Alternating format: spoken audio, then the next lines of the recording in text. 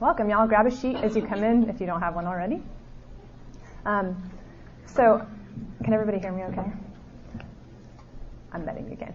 So I'm Liz Edrington, and I was a youth director at a church in Charlottesville, Virginia for 6 years after college. And then I went to RTS Orlando to get my counseling degree. And currently live in Chattanooga, Tennessee, where I have a counseling practice on Mondays, and then I work for this fantastic church, North Shore Fellowship, the rest of the week, kind of with youth and singles and college students and fellows. And I feel called first and foremost to the church, kind of so that I could work myself out of a job through a counseling job through equipping the church. And I get a kick out of kind of looking at the relationship between psychology and theology. So that's what we're going to do today. And the first question I'm going to ask you is, who is someone you felt very connected to growing up? I want you to actually think about somebody in your mind. Who did you feel connected to as a kid, and why? And then anybody share. What made you feel connected to this person in your life growing up? Affirmation. Affirmation. What else? Proximity. Proximity. Love. You felt loved by them. Fun. Conversation. Amount of time spent together. Mm-hmm. So all these things, all these ingredients that go into a relationship that mean a lot to us. For me, I think about a young life leader when I was growing up she was a safe place for me. My family wasn't always a safe place to be known and heard, but she was. Allison was amazing. And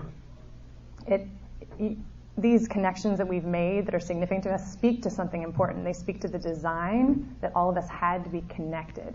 What I love about attachment theory is it's this picture of the relational heart and nature of God, and yet it's scientifically researched to show things. So I'm getting ahead of myself, but what I love is that attachment theory essentially shows us what we're made for in the way the gospel does, and even points to a picture of hope through how you can use it in therapy and how I think it can inform our youth ministries too. So I'm going to start, just give some foundations before we dive into what attachment theory is, and you'll see at the top of your sheet, kind of just hit some highlights. So to start and think about the Trinity, think Trinity over here, and we're going to go attachment theory here. And perichoresis is that big fancy theological word for the dynamic of the Trinity. So it shows us relationship is at the core of our God. He is relationship in and of himself, Father, Son, and Holy Spirit. And he exists in eternal triune community. So you and I as youth workers, we don't create community. We just participate in what has always been. The Trinity is eternal community. He has always been and always will be community. So there's kind of a freedom in knowing this isn't up to you to create. We're really just enjoying it. And that's kind of my prayer with this workshop too. I don't know that I'm going to have anything really creative and new to share, but I pray it would allow you to enjoy Jesus more and even offer that to your students. So one of my favorite quotes, this Richard Sibbes quote from The Successful Seeker says, "If God had not a communicative, spreading goodness, he would never have created the world. The Father, Son, and Holy Ghost were happy in themselves." Aseity is that word that was used earlier. "And enjoyed one another before the world was. Apart from the fact that God delights to communicate and spread his goodness, there had never been a creation or redemption." So this is this overflow of goodness into creation that we, in our youth ministries and small groups and Sunday schools, get to kind of just share in. And I loved the picture that Mary Wilson talked about of joy, just kind of this effusive joy that's contagious. It's a part of what we get to do. Okay, so perichoresis, Trinity over here. Common grace is going to be the bridge that we use to kind of look at the relationship between the Trinity and attachment theory. And that's what allows us to consider biblically supported truths that we can glean from non-biblical sources, like empirically based psychological theories, like attachment theory.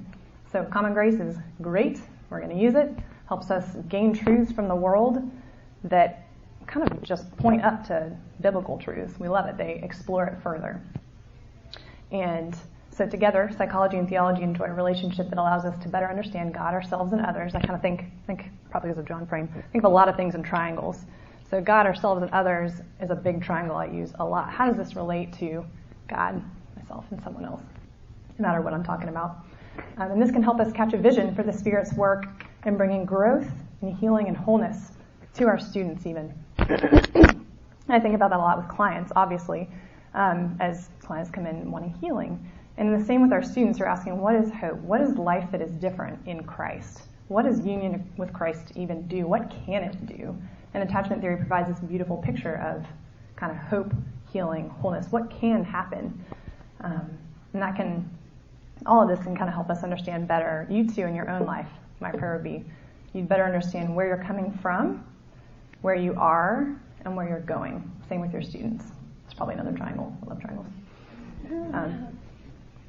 John Calvin, in the Institutes of the Christian Religion, says, nearly all the wisdom we possess, that is to say true and sound wisdom, comes in two parts.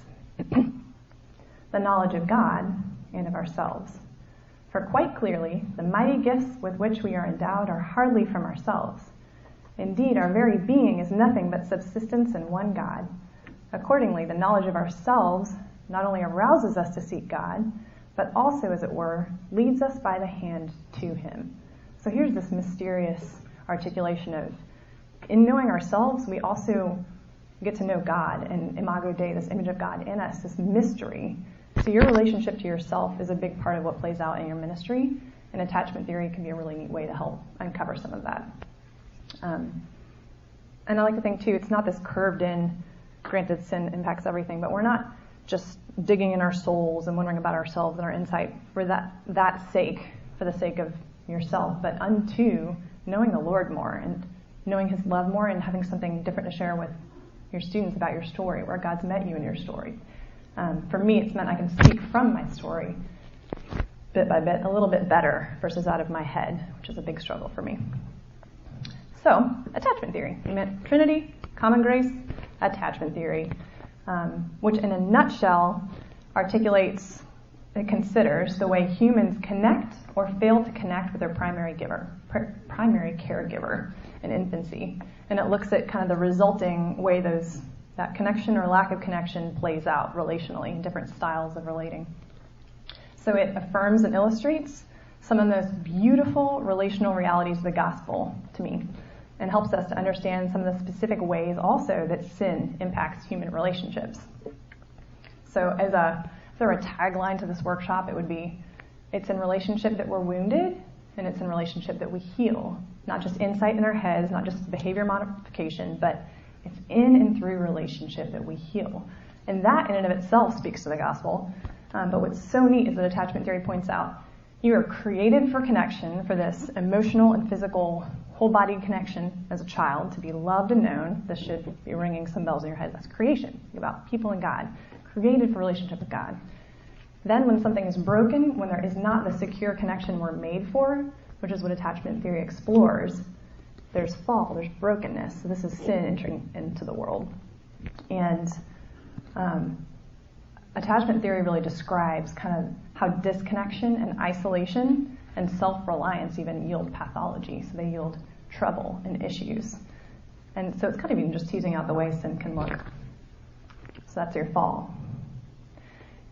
And then redemption is going to kind of be through relationship. We know that ultimately that's in Jesus Christ. Attachment theory is exploring a way that can still look with another human being at a different point in time, bringing healing into someone's life, helping them to love. And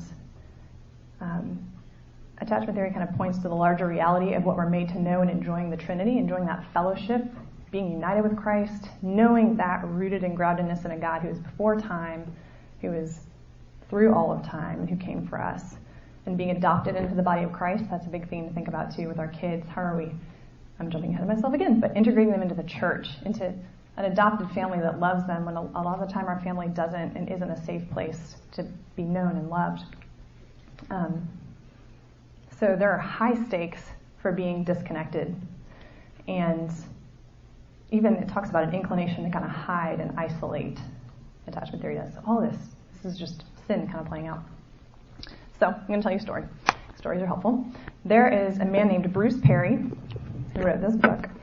And he is a doctor, a PhD, specializes in child trauma, and he's a senior fellow of the Child Trauma Academy in Texas, and has worked with just massive amounts of amazing things, and tells the story in this book about a child named Laura who's 4 years old, and her mom named Virginia. And so he comes into this setting where Laura is 4, she's 25 pounds. She's your classic failure to thrive is what they call it. Hooked up to all these tubes in the hospital. She has had every test, seen every oncologist, every specialist you can imagine, and no one can figure out why she's failing to thrive. She's going to perish because she cannot put on weight. They're pumping calories into her stomach, and she will not grow. And he even tells the story about these psychiatrist interns coming in saying, maybe she has infantile anorexia, and they get really excited, and it's kind of ridiculous. Like, people just cannot figure out what is going on with her, and they've tried everything. And he comes into this room, this hospital room. He said there are like a 4-foot stack of documents of all the tests that have been done on this child. So everything science, medicine could offer, they've tried. And so he comes in this room and sees Laura sitting on the bed, and Virginia, her mom, who's 22, sitting next to her, just watching TV, kind of very disconnected. They're both kind of coexisting. And kind of opens the file and thinks, I'm not going to read thousands of pages about this. I'm just going to start asking her story, getting to know Virginia, the mom, and what's going on here. And so he sits down and begins to learn that Virginia had her child when she was 18. She grew up in foster care from the time she was a baby. So Virginia's mom had been a crack addict, and this was back in a time when they moved foster kids every 6 months because they didn't want them to become too connected to their caretakers, which we now know, of course, is not very good. So she'd been moved every 6 months her whole life. And when she was 17, she had become a part of this family, this Christian family that she loved and felt loved by, kind of wanted to live right, got a great set of morals. But when that 6 month ended and she became 18, because of that system, she had to move out and had to literally disconnect from them, could not ever be in contact with them again, which is really sad. So she moved out into the world and got pregnant and began trying to raise her baby. That's one part of the story. The next part of the story, this woman, Mama P, who Bruce Perry meets leading a clinic in a low-income area months before this situation. And Mama P is a foster mom. She's this big, beautiful woman who speaks her mind and wears muumuus, is how he describes her. Like, I was going to tell her something, but she told me. And she talks about loving her babies. She gets these kids who are very, very broken and takes them in and loves them. She talks about rocking them even when they're 7, loving on them, and seeing change in their lives. So Bruce, instead of kind of thinking like, I'm very medically minded and trained, just listens. He listens to the way Mama P loves her kids. And when he meets Laura and Virginia, he thinks, I kind of wonder if Mama P has something to offer them. And so what he does is he connects them, he introduces them, and both Laura and Virginia move into Mama P's house, where she just starts loving on him. And in 1 month, after years of tests on this child, who's had literally nutrients pumped into her stomach and is not growing, not putting on any weight, 1 month of being held and rocked, both of this mother and daughter being loved on, hugged, there's humor in this household, there's Mama P like running the ship, she puts on 10 pounds, and begins to teach the mom how to emotionally connect with her daughter. And it's healing, and it's hopeful, and it physically changes her daughter and gives her a life. It still blows me away. So what seems simple ends up being very complex and beautiful and leading to healing.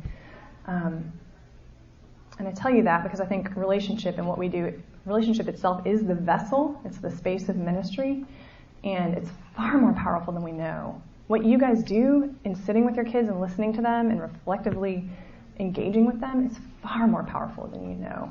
It speaks to their value, their worth in Jesus. And I know with me, even here now, like I want to convey all this information to you, but really to be able to sit with you and know your story and care for you would probably be more meaningful, more powerful. So hear the power of what happens in relationship. And this is not to say that, everything is fixed. He kind of ends the story by talking about how both Laura and Virginia, years later, he goes back and sees them, and they're kind of interacting in a different way, and she's grown up, but they will always speak love kind of as a language with a lisp. And I think that's good for all of us to think about as Christians too. We're all kind of special needs Christians. We all speak the language of love with a lisp. There's no one here who's got it down. We're in a posture of need, and we share that need with each other, but there's something profound that happens in community in trusting Jesus and in wanting to love one another and seeing him love us. I'm going to read you just real quick this line. I may have lost it in this book. I didn't. So this is a man who's not a Christian and is trying to share some of the hardest cases he has worked with in terms of child trauma. And his conclusion, brilliant man, is what works best is anything that increases the quality and number of relationships in the child's life. And the next thing he says is relationships matter. The currency for systematic change was trust, and trust that comes through forming healthy working relationships. People, not programs, change people. And that's really what we say with the gospel, is the person of Jesus Christ changes us. And he came and changed the world. So that's kind of the background for then launching into attachment theory. And I want you to keep your ears perked while I'm talking about it for when you hear and recognize kind of biblical and gospel illustrations in and through it. So I've got some of those big names on your worksheet. John Bowlby and Mary Ainsworth and Harry Harlow. And in the 60s, Mary Ainsworth kind of got this all kicked off with the infant strange situation, where she took 106 babies between the ages of 11 and 18 months and their mothers, and she brought them into a room with toys to play with. And then she had the mother leave the room, and then a stranger came in when the child was still playing and spent a little time with the child. Then the mother came back in and spent time with both. And then both of them left, and they observed the kid kind of through a one-way mirror and gave the child 3 minutes to play by itself. And then when the mother came back in, they'd observe how the child interacted with the mother. So what was the kid doing? Did the kid go to the mother and cling to her anxiously? Did the child go to her, check in, be comforted, and then go back and play? Did the child stand there and start rocking or screaming or biting its hands? That'd be disorganized. So what did it do? That's what they observed and started asking the question, what is the connection between mother and child, and what does it do? So from that, maybe I'll explain really quickly to Harry Harlow and the Rhesus monkeys, just because it's written on there, and if you don't know what it is, it's going to sound weird. One of the more fascinating experiments that was done when Harry Harlow took baby Rhesus monkeys and took them away from their mothers and created a wire monkey that had terry cloth on it, so a soft, comforting wire monkey, and then another monkey that had milk, so sustenance, a way for the monkeys to survive. And they wondered, what are they going to do? And over time, when they watched these monkeys, what happened was they would go get some milk from the wire mother and go immediately to the terry cloth mother for comfort and connect to it, attach to it. And they spent all their time with the terry cloth mother. That's what they wanted. That's what they needed. So this also kind of began creating questions for these folks doing research. What does that mean? What does connection mean, look like? What are the implications? And so I think maybe we're to the back side of your paper almost. What they began exploring were attachment styles. This is what can help bring some insight into your own life too, I think, and to our kids. That there are 4 different ways so insecure or secure attachment looked like, how it played out. And that's secure, and then the insecure attachment would be anxious, avoidant, and disorganized. And I kind of wrote on there the outcomes that are presumed to arise from different parenting behaviors, but mostly revolving around emotional availability and responsiveness. So are you emotionally available to your child? Are you reflecting their emotions back to them? Are you able to empathize with them? Are you able to take space when you're angry and need space? Emotional availability. And then responsiveness would be meeting your child's needs, showing up for them when they do, as well as leaving your child to be able to comfort themselves. So there's a whole bunch that goes into this. We're doing a little drive-by here, so I'm not going to go into all of it. But those are the 2 basics, emotional availability and responsiveness. And what's so beautiful is that secure attachment, which is about 55% of the population, it is this picture of reliance and dependence on God. You just kind of imagine in your head it's the child that can depend on and fully trust in a parent who knows how to show up for them and meet their needs, which is what we're made for in God. And when that's true, secure attachment happens for humans. And insecure attachment is this picture of broken trust, confused trust, and a broken relationship, kind of between man and God in the fall, but obviously child and caretaker in infancy. And so both therapy and youth ministry can become spaces for what are called corrective emotional experiences. Another great phrase would be incarnational love. A lot of what we do in loving our kids in youth ministry. So it's the place where a kid who's never had someone actually validate their emotions, like their parents listen to them, but then talk about, actually I had this experience just a couple nights ago. One of my high school girls was telling me something, and I kind of said, man, it sounds really hard. I see like your eyes are a little teary, like you're sad. She said, yeah, like often when I tell my mom something, she just starts talking about a recipe or something as soon as I finish talking, and I get really frustrated. So she hasn't had her emotions validated. And y'all, emotional validation is so, so important. And it's not to say, go live out of your emotions. But when you do know and are able to validate your own emotions, then you're not reacting in the same way as quickly to everything around you, because you can check in and ask what's happening and then decide, how do I want to react out of that? I'm still at the very beginning, I'd say at age 31, of learning to validate my own emotions, that I can then decide, okay, here's what's going on in me. What do I want to offer to someone else instead of just reacting really quickly or self-protecting, so getting really, really heady in my mind. We self-protect in all sorts of ways. Okay, so attachment styles. We've got secure and anxious and preoccupied, fearful avoidant, and dismissing avoidant, as you'll kind of look down. The secure person, just kind of have some descriptions. If you can kind of think of somebody in your mind while I'm talking about this, it might help you getting a picture of what I'm talking about. So secure would be, this is the well-adjusted person who doesn't struggle with intimacy, who can ask for what they want and need, as well as be dependent on for emotional support, which, like, who is this person? They're out there. I met one once. But it is real. So they have no problem getting close to others. They're comfortable being dependent and depended on, and they don't worry about being abandoned. So this was the person when a parent would return to the room, thinking about that child situation again. The child would seek proximity, so they'd go close to the parent, and they'd make contact, they'd be soothed, and then they return to playing. Next up would be anxious and preoccupied, so it's about 10 to 15% of the population. And for these folks, this is kind of the insecure person who isn't sure they can ask for help. Maybe they don't know how. And they might worry that their friends, close friends, or their spouse is going to leave them. They might fear abandonment. And they want to be close to others, but they're not 100% sure others want to be close to them. And this would be when the parent returned to the room, the child would go cling to the parent and stay with them. So that's kind of the anxious attachment. Next step would be fearful avoidant. That's about 20% of the population. And these folks are the people who are uncomfortable with emotional intimacy, although they kind of want it. They fear that they're going to hurt others if they come too close.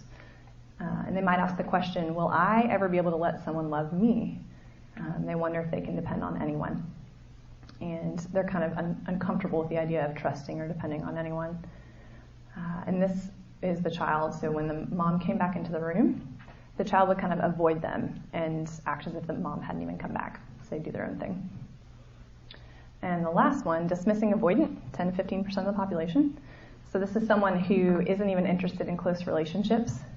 They're very dependent, they're very self-sufficient, and they prefer not to rely on anyone or have anyone rely on them. So they desire a high level of independence.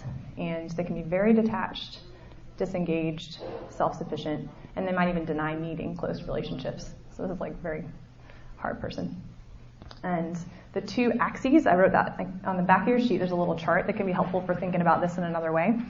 There are two different dimensions that attachment responses are organized on that relate to anxiety and avoidance. So high anxiety, you'll see on the top, is going to be more of a negative attitude towards self. And you'll see that in anxious and fearful avoidant attachment styles. And then low anxiety, secure and dismissing avoidant. And it all kind of connects. So then you've got a positive attitude toward others and towards self in that lower left box of secure. And everything else moves out in relating to negative attitude toward self and toward others with avoidance. All right, cruising. So implications for youth ministry, where we really kind of want to end up and where I'd love to have more conversation toward the end of this. One of the things I think for me it's meant the most of is, again, making me think about both not just my horizontal relationships with the church, but my vertical relationship with the Lord, and for myself being connected personally to people older than me who are pouring into me, as well as being connected to the church personally. That plays out into my ministry, and making sure my kids are both connected individually with my volunteer leaders, as well as connected in the broader church, that are valuing all of the lives, all the stages that are there. So it reminds us to keep relationship and fellowship and worship and enjoyment of the Trinity at the core of our ministry. That's one huge implication I would draw. We can get caught up in programs, caught up in trying to preach the right messages, caught up in mission trips, but to keep this fellowship, worship, that like beautiful joy that Mary talked about at the core of our ministry, so important. I kind of see it in our volunteer leader team. We've got 14 wonderful people, and a part of what we know blesses our students is enjoying one another. So we get to know each other, and we go out and have fun, and we laugh, and we joke, and it's the picture of the goodness of the Trinity spilling out over into creation.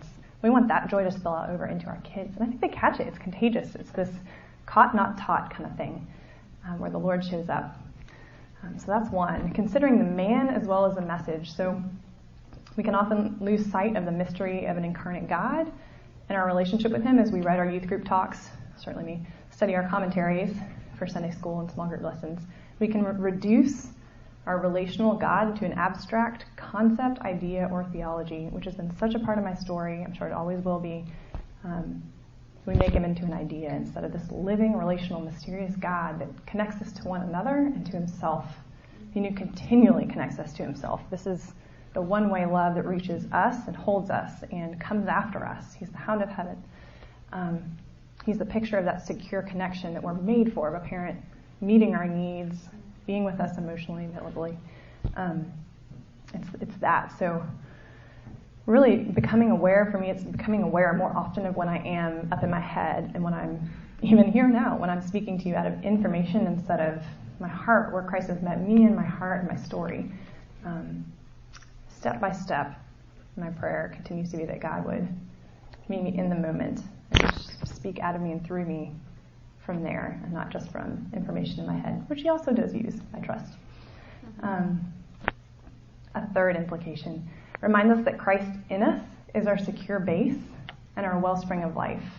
He is the biggest reality we have to offer our students. Again, this comes from my story, thinking like I get really caught up in wanting to have the right thing to say and the right answer to a question. I want to have the best talk ever. But man, when a kid is suffering and sitting with you, you know this from your own lives. You don't need an answer. It's not what you're looking for. You're looking for someone to be with you, to grieve with you, to suffer with you, to sit with you in the struggles of life. And I don't know that you can do that apart from yourself, because you have to kind of assume a posture of powerlessness to do that while a kid is suffering or struggling. For you to be securely rooted and be reminding yourself, I am secure in Christ. Like I am safe here.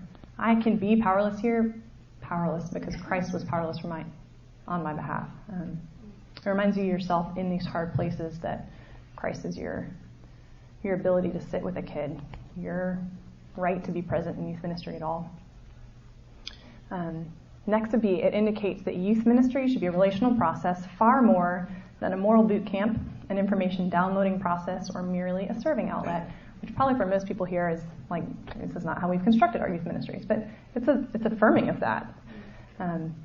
This plays out in how we teach our kids, how we structure our events, how we relate to our coworkers and volunteer leaders, and how we relate to the broader church, and how we relate to ourselves, because we too need to be in safe, healthy, life-giving relationships. So it's a reminder that everything we put on is not just about the program and what we're putting on, but it's about the process. It's even in this conference where the things have gone wrong, and we're kind of like laughing about them and seeing like, well, I wonder what the Lord's going to do here. That didn't record at all. Well, we'll see. Like, it's the process as much, if not more, than the content and than the program. Process is so important, so much more mysterious. But even the process of how you're relating to other people here speaks of attachment and of all these things we're kind of talking about here. So how? The how we relate to the broader church is one really important one.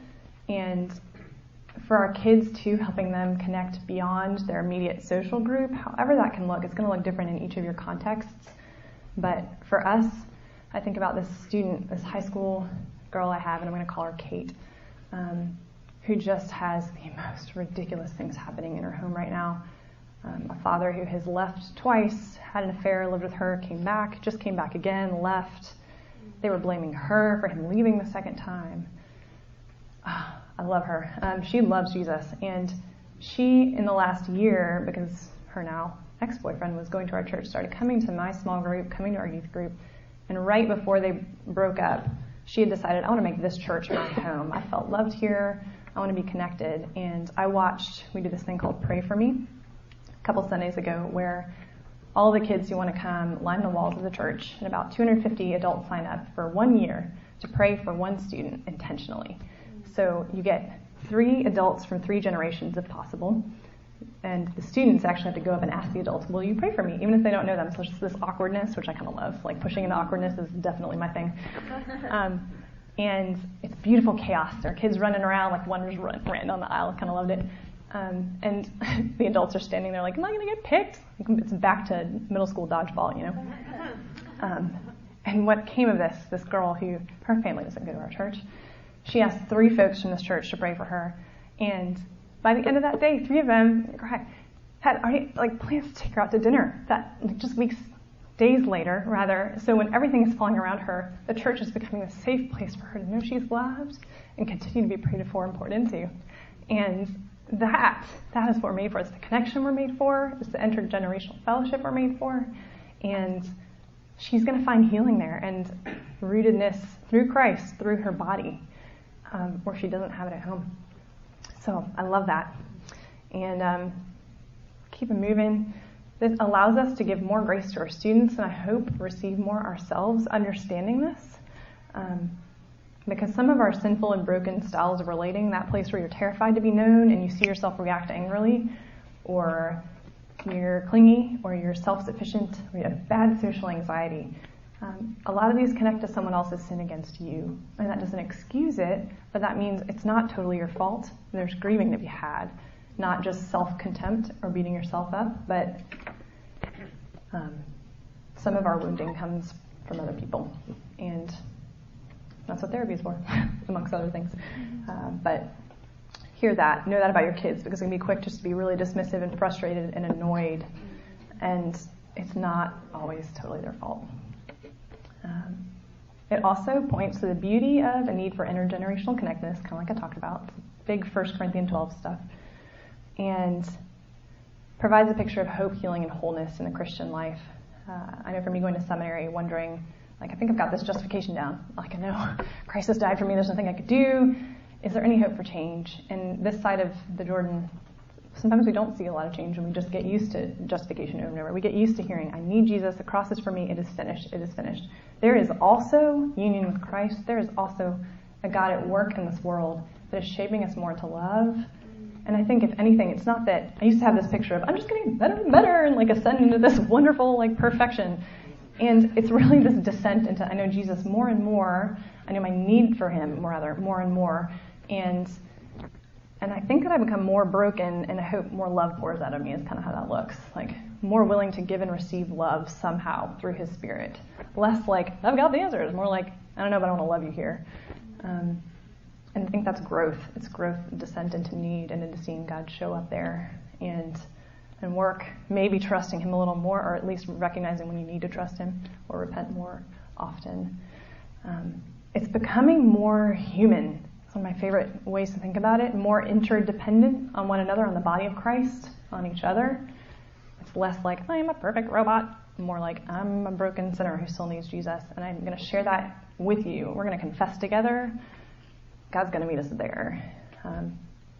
It's those people like this morning that you just want to sit and be around because there's no pretense. They're not pretending. They're broken. They know you're broken. You both need Jesus. There's a relief in sitting around Scotty Smith. There's a relief in sitting with people who know their need for the grace of God, and I think we become more human in that. It's being more willing to risk vulnerably for the sake of relationship. You see this show up in your marriages. and with your kids too, I think willing to be able to offer a little bit of your heart, which is scary and powerless. It's knowing security in God more that allows you to offer that vulnerably. And I think I realize that's a drive-by, but I'm going to kind of stop there so we can engage it and read to you. Adoption is a huge theme in this, thinking about the importance of that, as well as connection to the church and the body. So I'm going to read Galatians 4:4-7. But when the set time had fully come, God sent his Son, born of a woman, born under the law, to redeem those under the law, that we might receive adoption to sonship. Because you're his sons. God sent the Spirit of his Son into our hearts, the Spirit who calls out, Abba, Father. So you are no longer a slave. And when I think slave, I think enslaved to the wounds done to you, the harm you and the sin you do unto others. You are no longer a slave to trying to fix yourself, justify yourself, become better. You're no longer a slave to worshiping the things of the world that don't bring you life and are exhausting, but you are God's child. And since you are his child, God has made you also an heir. So again, it's that Robbie Holt, my pastor, was talking about like a seatbelt around you. In being united with Christ, you are held in this eternal loving relationship that is what you are made for at your core. It's that God-shaped hole Pascal talks about. It's the greatest security we could ever hope or ask for. And it does trickle out into horizontal relationships, but in Christ, it's the most full and always should be what we come back to. So I'm going to stop there so we can do a little bit of questions before lunch. And yeah. Anyone have any initial questions? I'll make an initial statement. First of all, thank you. Thanks, Scotty. How about anything that rumbled in your head while I was talking? Either a student you were thinking about, a situation, something you thought, I wonder how this could apply or connect. Yeah. Well, this is a little more basic, but I just wonder, Liz, if you have reading resources, for those of us who want to press deeper into this and don't have a counseling degree, what would you where would you recommend we start to read? Reading resources, that's a great question. You can think about it and tell me later. Yeah. I think there are some guys like Dan Allender and Chuck DeGroat, we were talking about them earlier, who are very grounded in attachment theory, that write in an accessible way that helps you start thinking about story, your own story, and the biblical narrative of story. That I would say they're a great place to start. They're less like, here's attachment theory, but it undergirds it. So To Be Told by Dan Allender and Leaving Egypt by Chuck DeGroat are two great. They're just very easy to read. They'd be great to read with your volunteer leader groups, to engage, definitely to engage with people or with a counselor, because they can stir up things that need stirring up. Okay. What was the second one? To Be Told. To Be Told and Leaving Egypt. Mm-hmm. Yeah.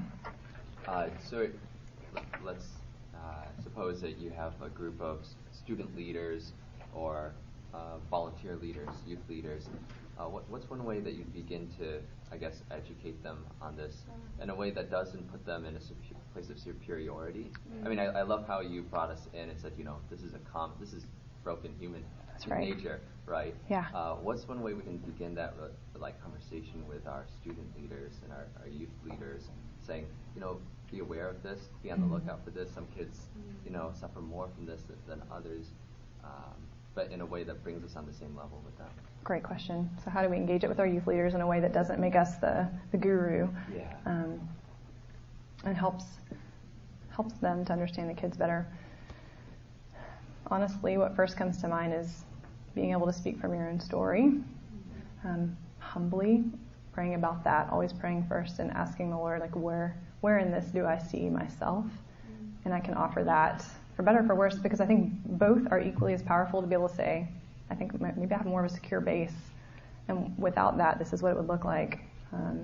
Or to say, here's what I've discovered about myself and the way I relate. And through asking these questions, even thinking about the questions you're asking yourself to be able to come to that understanding, These are kind of what we can ask about the kids that we work with. And I'm wondering, like, as far as disseminating some of this information, do you see it happening in a more formal setting like this, where you have like a day of like, let's do leader training and address this, or does this just become a practicum of like it just becomes part of your language and they see it? I think of it more as part of your language. I don't know that you can go wrong. I think God could lead you to do either. But even with those books, thinking about story and how we understand our stories, how we relate, again, to kind of God's self and others, it's that how we relate, really asking that question, where do I self-protect? Where am I anxious? Where am I not loving? You find that out through your story, I think, in community, really just telling your stories to one another and listening to one another and knowing them. And then you yourself listening for, I wonder about this, being curious about their stories, helping them be curious with each other. I think less formal, more undergirding, like, hey, I kind of remember hearing about how this is a reflection of creation, fall, redemption, you know? Not either. Yeah. Do you have specific strategies for targeting each of these types of kids? Like, I'm interested specifically in anxious, preoccupied, and fearful and wanting. How do you treat that specifically? In therapy or in youth ministry? Youth ministry. I think these categories, kind of like even with this question, would be helpful for gaining some sort of feel for what they might be, but really like pinpointing where they are is less important even. So, one of my counseling professors, Jim Cofield, I love him. He almost never even diagnoses, because reducing people to a diagnosis can be really detrimental. And so even this is like, how do we label them? And I think we can find power in labeling. It can be helpful to look more into it, but I don't know if you really need to do that. Like, if you have a feel, like, I kind of wonder if that's fearful, anxious, You can look at this, you can look more into research of further descriptions, but I'm not sure how much you need to specifically label.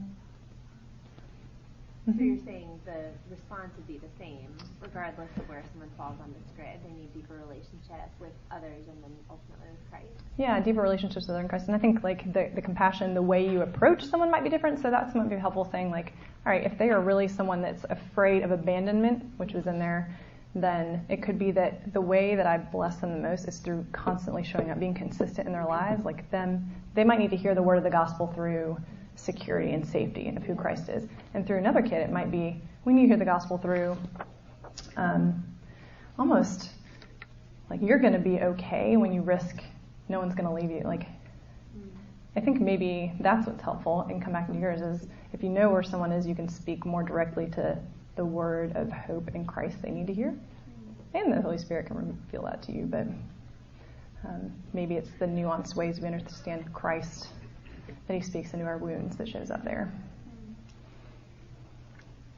Yeah, this isn't maybe a more specific question, but what is helpful for a youth minister? I've had a lot of girls that struggle with cutting, self-harm, suicide, things like that, and what is helpful for a youth minister doing that, knowing that they need more help than you can provide, but not also wanting to be like, you need to see a counselor, and like having them feel loved in that, but also getting them to a place not to attach to you, but to...